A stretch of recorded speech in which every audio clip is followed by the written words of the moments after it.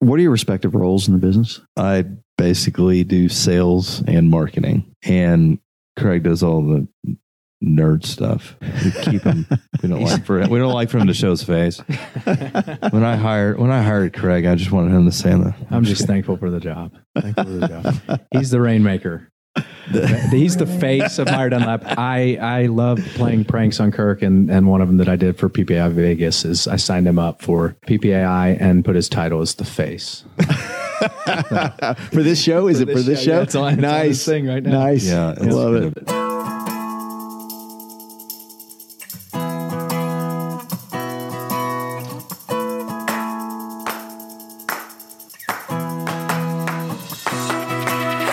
Welcome to SKUcast, the podcast for entrepreneurs in the promotional products industry.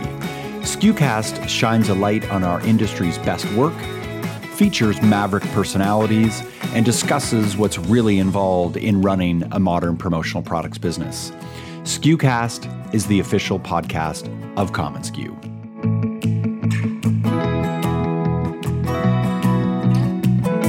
Craig Dunlap and Kirk Meyer run an $8 million distributorship out of Dallas, Texas called Meyer Dunlap. Friends since the fourth grade, they've led their distributorship through a host of changes, most notably a conscious cut in 30% of their revenues, which led eventually to a 30% increase in gross profit. Hi friends, I'm Bobby Lehue, the Chief Content Officer at commonsku, and at the PPAI Expo in January, I sat down with Craig and Kirk to explore their story of how they've managed to build a successful company through a strong partnership. We discuss multiple topics, including their business focus and infrastructure, their values, which are creatively expressed in the acrostic Gimme Magic, and their outlook on e-commerce and the future of the profession. I thoroughly enjoyed this conversation with Craig and Kirk, and I hope our listeners get a chance to meet them someday. Very encouraging entrepreneurs whose reinvention story is pure inspiration. This episode is brought to you by commonsku, the effortless business management platform that powers you to process more orders and grow your business. For more information or to start your free trial, visit commonsku.com. And now from the PPAI Expo, my conversation with Craig and Kirk. Yeah, no. So in terms of gross sales revenue, where are you guys at? We're at $8.5 million. $8.5 million in 2017. And you grew by 30% in 2017. We grew. We did $7 million the year before, but we had a huge gross profit growth that was about 30% in 2017, which is more important. Well, absolutely. What do you attribute that to? We've made some structure changes over the past couple of years. We made the decision a couple of years ago that we couldn't provide the same level of service to some of our clients as others. So our model is basically like an ad agency. So you've got business development. We have two business development guys, me and another guy, Tommy, and we go out and get the business, and we have account executives that service the accounts. And so our model, what we believe, instead of competing with these online e-commerce stuff and these companies that have enormous sales forces, is to just give heavy catered service to our clients. And that's what we do. And in order to do that, we have to have a very specific client list. So our client list is pretty small. And we're pretty selective on that, just so we can give that level of service. On purpose. And part of that story, there was a re-engineering you went through in terms of cultivating that client list, if that's fair to say, or restructuring the types of clients you serve? Yeah, we hit a point. Yeah. We hit a point a few years ago where we had a really large client base, and it was great. We loved working with them, but we kind of hit a point where we realized we were providing the same level of service to our largest client that did 30% of our revenue as we were the 6 T-shirt bachelor party order. Right. And that's just the way that we are. We couldn't turn off the levels of service. And so we kind of hit a point where we were just exhausted with the amount of work that we had to do, even on the smaller orders. And we had some people mentoring us and said, take a look at client numbers and take a look at revenue. And, it's kind of the 80-20 story on steroids. But we were also, Kirk kind of alluded to it, we were given some good advice as we were building this business. Be careful about building a large sales force, and this came from my dad's experience, but they'll, when they build up a book of business, they can always leave with it. Right. And, he had 10 to 15 companies start out of his business, and his advice was, try to do as much of the selling yourselves, or you could become a sales management company. There are kind of two roads you can go down. And I guess a third is now e-commerce. And we decided we were going to, our mentality just fits more of the agency type model that Kirk was speaking about. So 80-20, 80% of your revenues, 20% of your clients. And then it's probably more like 95. Okay. Come 95.5 right. for us. Yeah. Did you take a hit in gross sales? We did. It was about 30% of our revenue the year that we did it, when we decided to. And you knew that when you were looking at the numbers. Was that a hard decision to make? So scary. I wasn't necessarily as scared about the money. It was more the referral opportunities and the reputation. People talking bad about you. Right. Oh, they didn't want it. But we did it. We were very strategic about it. We partnered with another company, which helped. Perfect. Which is a great company. Yeah. And so they're getting the same, I don't know, probably the same level of service. Yeah, we tested them ahead of time. Yeah. They're really good. Yeah. So it's not like we're getting rid of them. We're just partnering with another company to do that work. Yeah. And so anyway, I was mostly scared of the referrals, but when we really started looking at it, we found that that's not really the case. Yeah. We were getting a lot of our referrals from the big clients. Yeah. That's a big, bold decision. You're going to take a 30% hit in your revenues, but in the long term, this is going to be healthier. And now you're looking at where you had 30% growth in gross profit. It wasn't an overnight deal for us. We attempted to reduce service levels depending on revenue. So our first attempt at it didn't go very well. We kind of said, all right, let's make a margin that works with the level of service, or let's scale back service a little bit. And we started getting complaints from our existing clients, from some of our personal clients. And it just kind of dawned on us over time, we can be more in line with our values and with our customer service mentality and with our, just love for our clients if we find them a partner that's going to provide the level of service that we used to. Right. Because we weren't going to be able to provide the same level of service. Yeah. And they still needed that. So that's where that referral part. It was also a management disaster to try to tell someone, I want you to give these people the greatest service ever and give these people half-ass service. Right. I mean, how do you manage that? Right. It's like, oh, no, that person's not worth it. Just right. Like it was. And the truth is, they are worth it. Yeah. But that's an attempt. I'm guessing then that's really a desperate attempt to hang on to the revenues. Right. But really, it was the revenues, and also what Kirk was saying about kind of saving face. We know a lot of our clients are based in Dallas, or a lot of our clients were based in Dallas, and we see them around. We see them in the community. Sure. And I've had to tell family members, look, we're just not a good fit for you anymore. And so that can be a hard discussion to have. In the end, everyone has been happier at the decision. Those clients that we found a partner, clients that we still work with, we're able to ramp up even better service for them. We get made fun of for it, though. Yeah, we do. We're too big time. Yeah. Craig's brother-in-law really hammers him. It's hilarious. I hear about that every Thanksgiving dinner. By the way, I mean, it's the same thing with at Robin, we had company stores and programs, and I have my brother, and I have three brothers that are preachers, and I do not come to me for your t-shirts. I don't want business. Yep. So yeah, it's a little hard, but it. So did you identify when you made the decision to work with the right type of customers? Mm-hmm.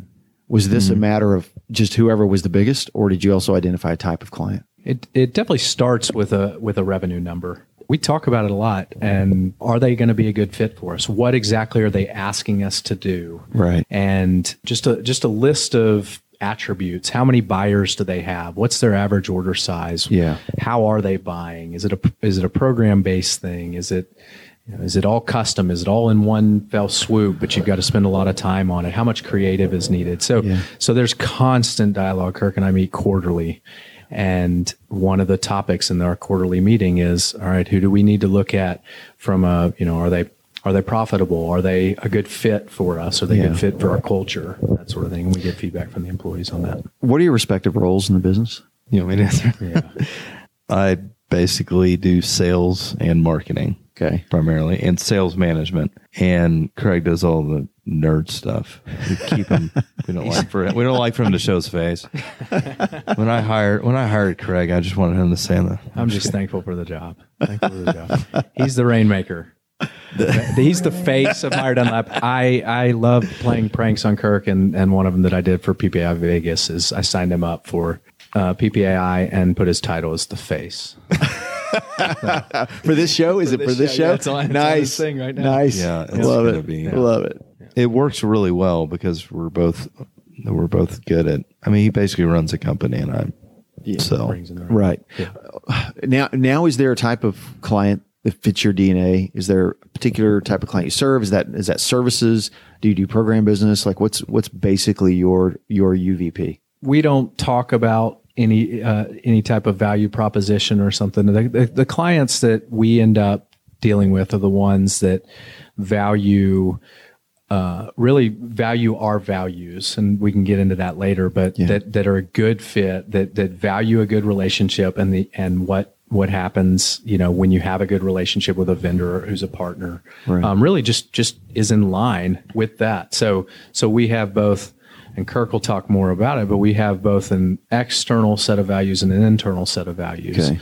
And whether the client is looking for our external values, that's just how it's worked out. When we made our values, we sat down and we said, why do clients buy from us?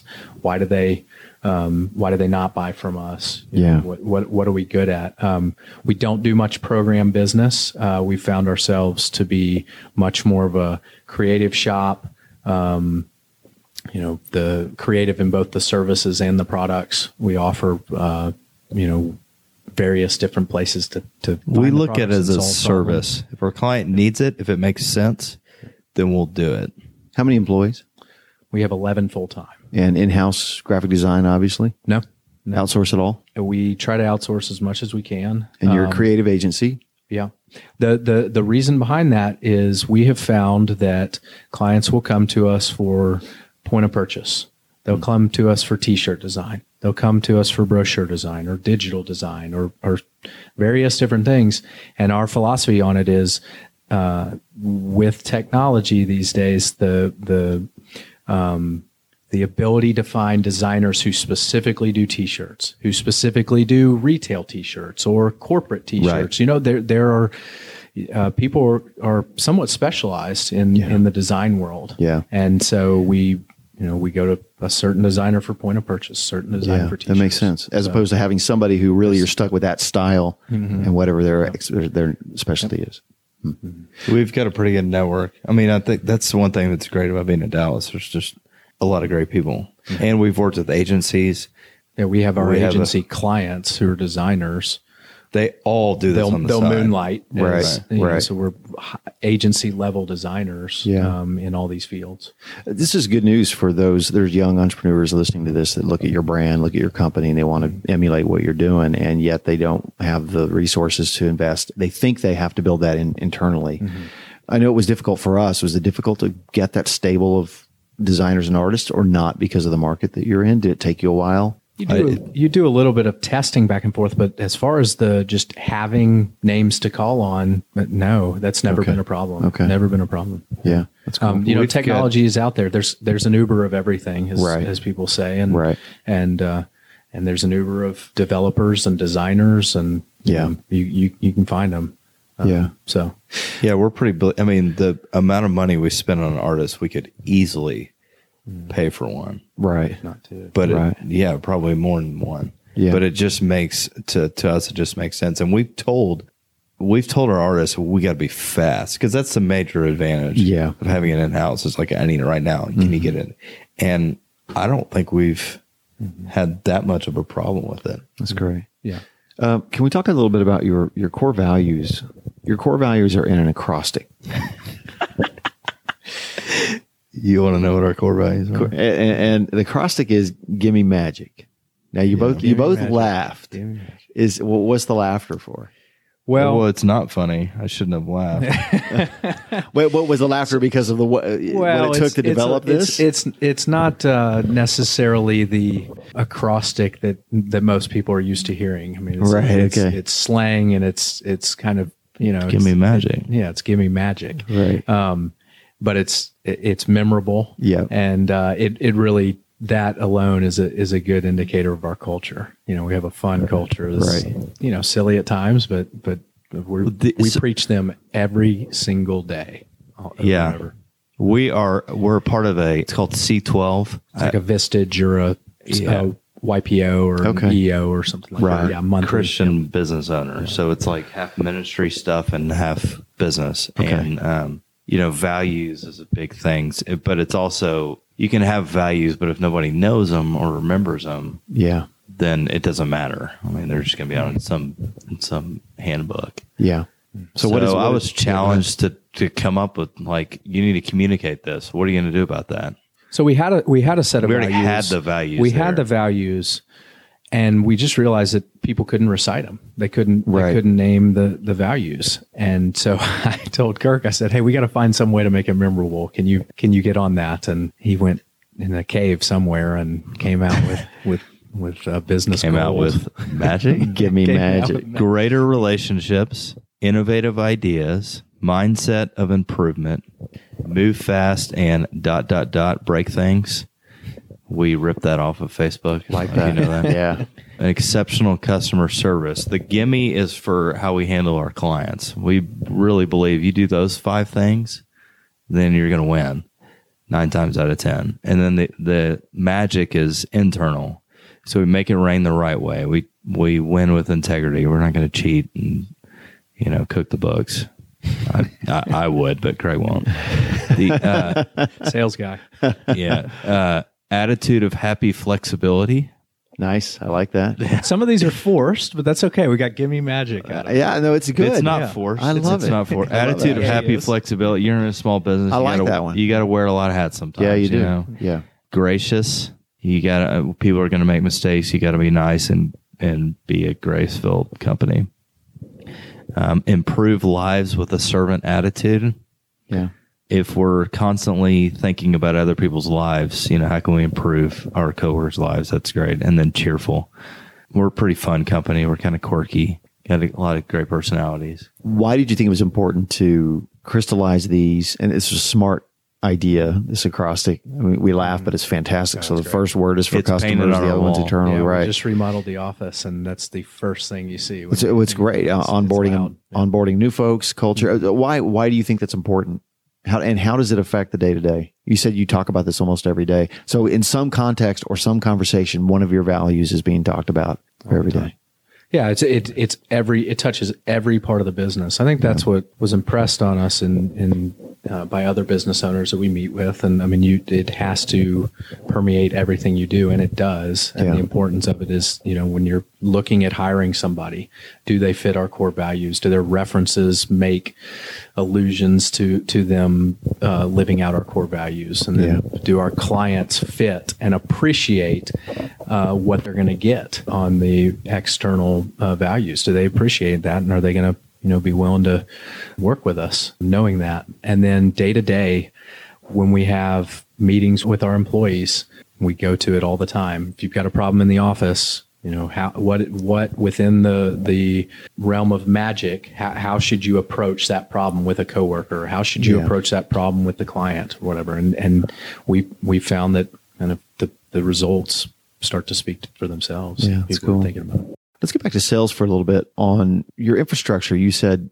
$8 million in sales, and you have a few salespeople in that traditional 8.5. Every dollar counts. Yeah, man, that $500,000. Yep. Seriously, That's I understand. what we started with. I understand magic. So you have a different kind of infrastructure. This industry is really bad about the way they gauge other businesses. They gauge it by number of salespeople, some kind of weird metric that doesn't work anymore because you can. Well, it works for some people. Well, that's true. I'm sorry. Some models, some of the models that still are around. You're exactly right. It doesn't work anymore as the defining metric for a successful organization. And what's your infrastructure like then when you say you have a couple of account executives, right? But you have internal teams that are selling. What does that Oh, look like? yeah. So each of our clients has a team assigned to it. So within that team, you have your project manager, which is on most accounts is an account executive. We have a business development manager that also manages projects, but that person's the day-to-day contact. And then you have a business development person, which would be myself or Tommy, our sales guy. Tommy from sales, that's what we call him.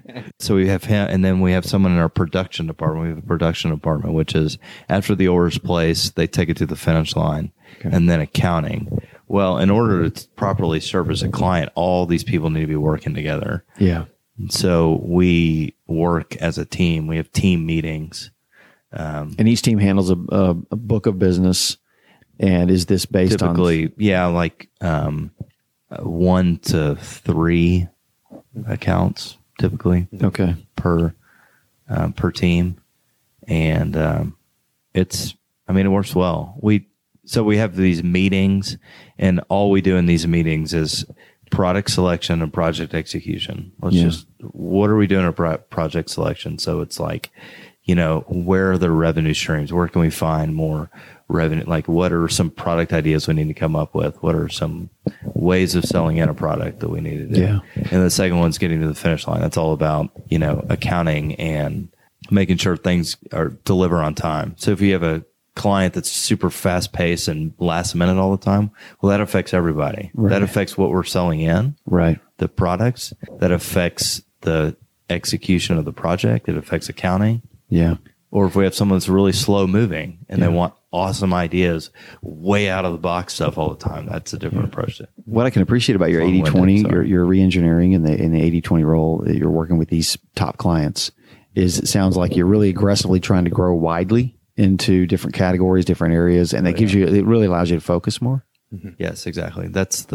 Yes. It allows everybody to not spread themselves too thin. Right. So all the way from sales, being able to go real deep in building a better relationship, to the account executives as they think of new product ideas. If you can spend more time thinking about a client and the ideas that you want to show, the client's going to be happier. And then production, they're able to standardize processes and make things flow a lot smoother. And yeah. Was this a structure that was basically also always inherent in your business, or did you shift from the old traditional sales model? You never really did that because you mentioned that you were cautioned away from that. We kind of always had the salesperson brings it in and passes it off to an account executive type model. But because we had so many clients, the account executives were they just didn't have time to think outside of some very standard products, and just very, very overwhelmed. Yeah. And even sales was overwhelmed. Look at this client list that I've got to call on so many different people and different groups, and there's better opportunities here. Yeah. The structure was kind of there, but we were able to fully use the structure once we made some of the client shifts. I'm sorry to focus on that so much, but by re-engineering the type of customers you're serving, your equilibrium, your own peace of mind, stress probably reduced dramatically. And then you also freed up, probably for the first time for some people, proactive selling opportunities, because this industry is just plagued with nothing but reactive sales. That's exactly right. And so proactive selling is just very difficult to do when you're just hustling that way. When it first kicked in was kind of early part of last year, maybe middle part of last year. At one point, Kirk and I looked up at each other and said, "Wow, we got time to go work on a new project or work on some new opportunities or start to spread out a little bit." That's huge. And then we go and fill it back up, and you and run out Craig of time mysteriously again, won his club championship in golf. His golf game got better. Yeah, really good. Golf's a big part of this industry. Yeah, that's right. Take clients wine and out. dine clients. Yeah. Even though I'm not the sales guy. Before we talk about flexible workspace, we have that too. Do you? You can work from anywhere at Meyer Dunlap. Yeah, that's cool.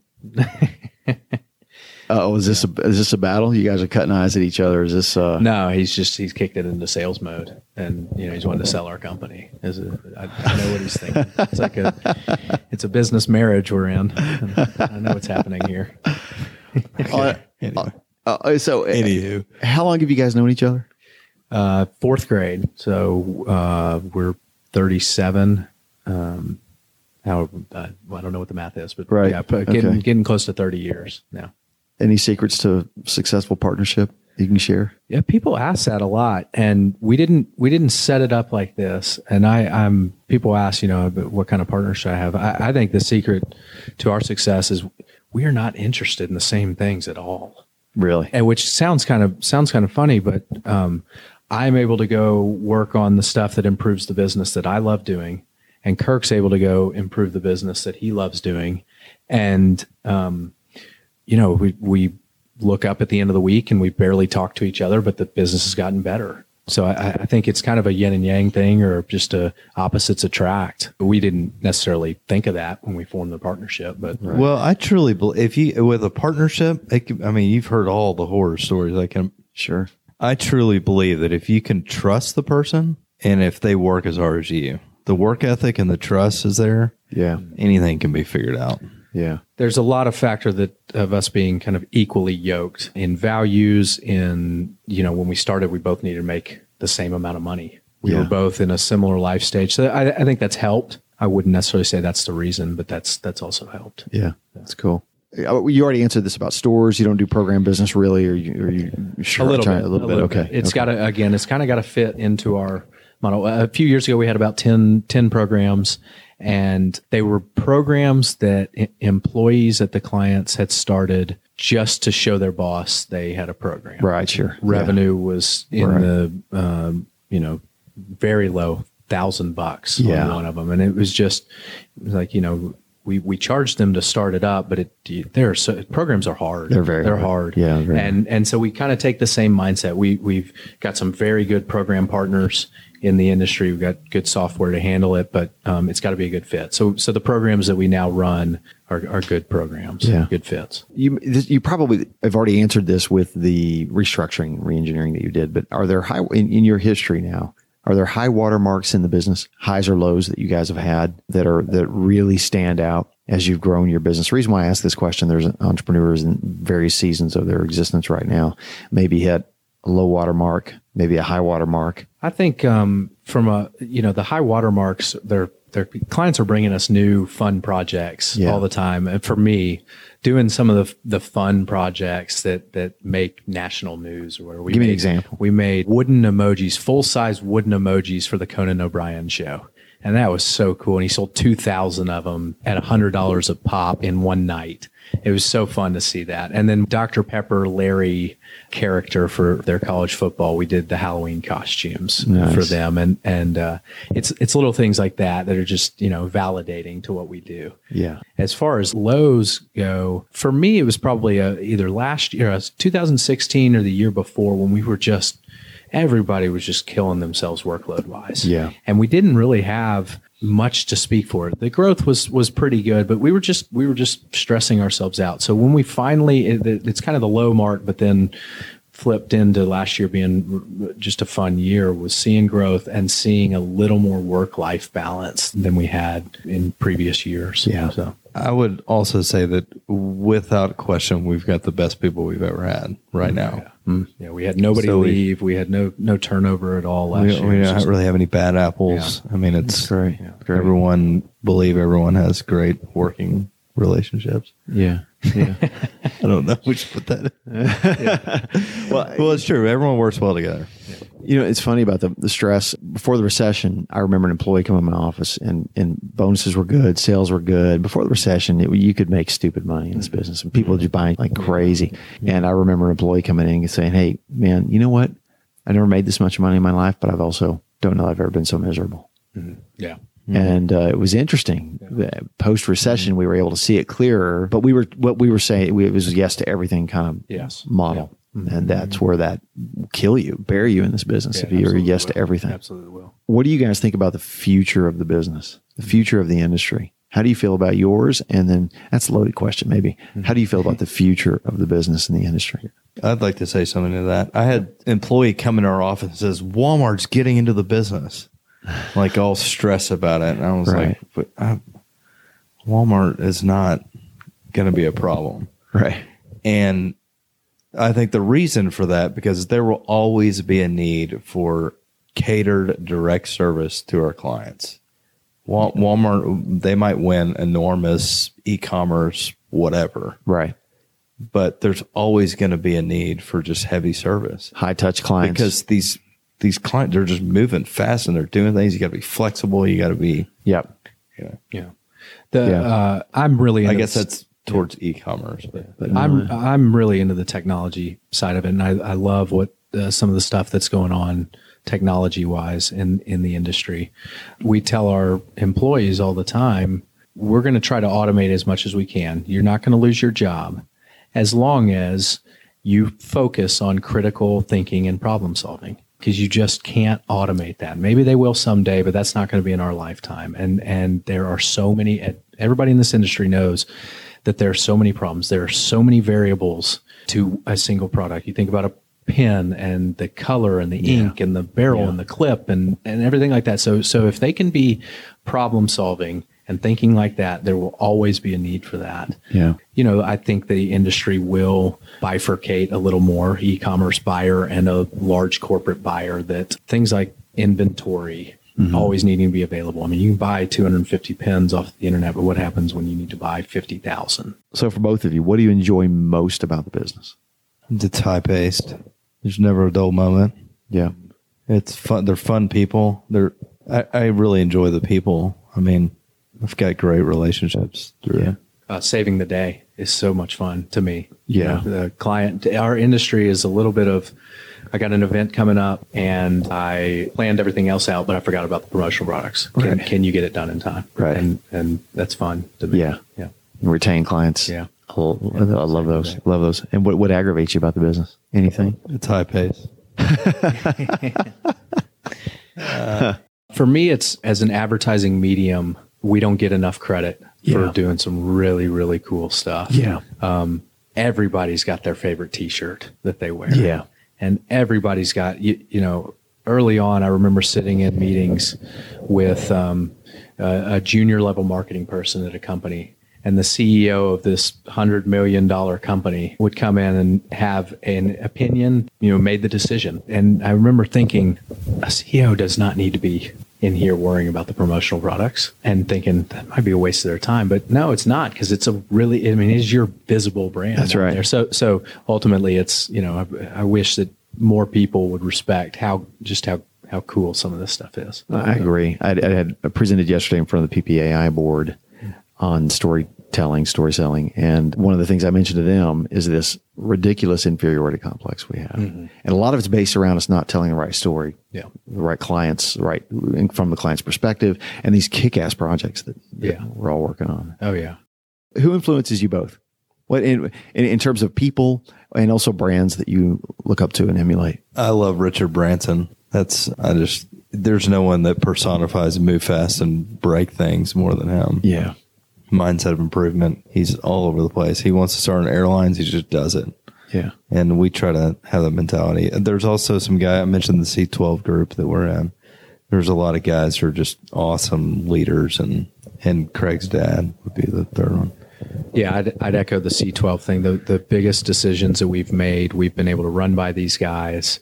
And, you know, we're kind of the young guys in the group. And I tell them all the time, I say, you know, I feel like we're stealing mistakes, meaning they've made the mistakes and we're stealing, you know, we're not having to live through the stress of a lot of the stuff, because they're able to advise us on, hey, I was there in your shoes, and here's how you need to handle this situation, or make sure to do this so you avoid this situation. And it's just been so instrumental in how we organize and think about the business. Yeah, there's a guy in my group, so we're in separate groups, so we can talk bad about each other. But it's the same organization, but same organization, but we're in separate groups. Interesting, yeah. And there's one guy in my group that bankrupted himself in the print business because he got too big for his britches. Right. And there's a lot of, you know, if we ever get like cocky about things, we just go to our meeting, and those guys can humble.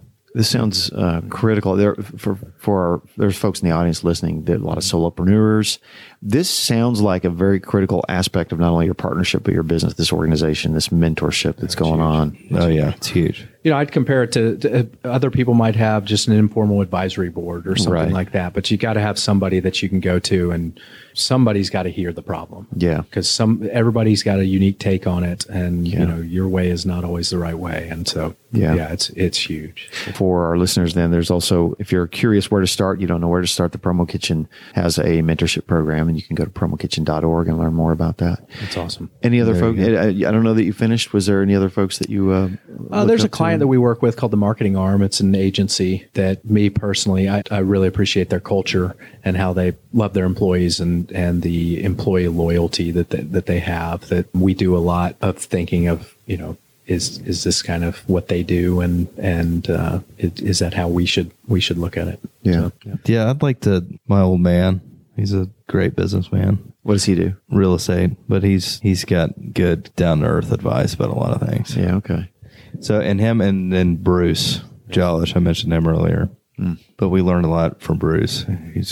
He was great for the industry, Bruce, as far as teaching us about the industry and how we handle problems. That's cool. Both of our dads were really instrumental in getting us started from a financial standpoint, from co-signing on loans and things like that, with basically no questions asked. I mean, they put a lot of trust in us to make sure that they weren't hit with any negative financials. So, we really appreciate that.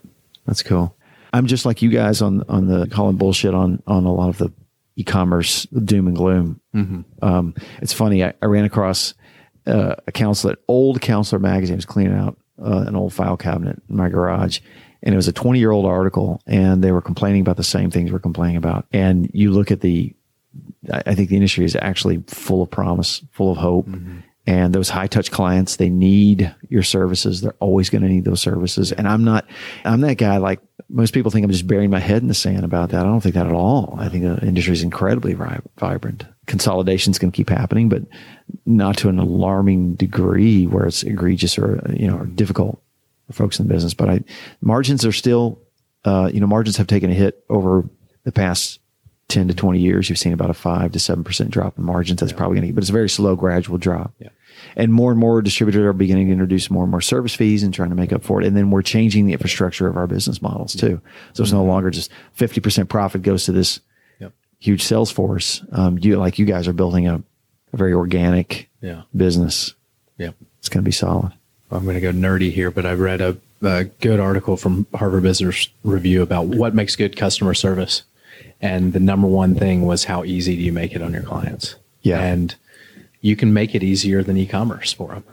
Yes. And I think those whose clients aren't fleeing to e-commerce or anywhere else, it's because they've made it easy. The distributor has made it easy for their client to buy. I like that phrase, easier than e-commerce, because we have the perception that it's easy. But we've all been on the 4imprint website. Not knocking 4imprint, but we've all been on. We know how complex it is. And I remember somebody saying, "I've been on the 4imprint website. It's difficult. I'm in the business, and it's difficult for me to process in order." And it's not even just our industry. I mean, if you think about it, you actually, when you go shopping online, you do waste a lot of time. Yeah. You essentially doing the product research. Yeah. Yeah. And so it is time consuming. Imagine this. Yes.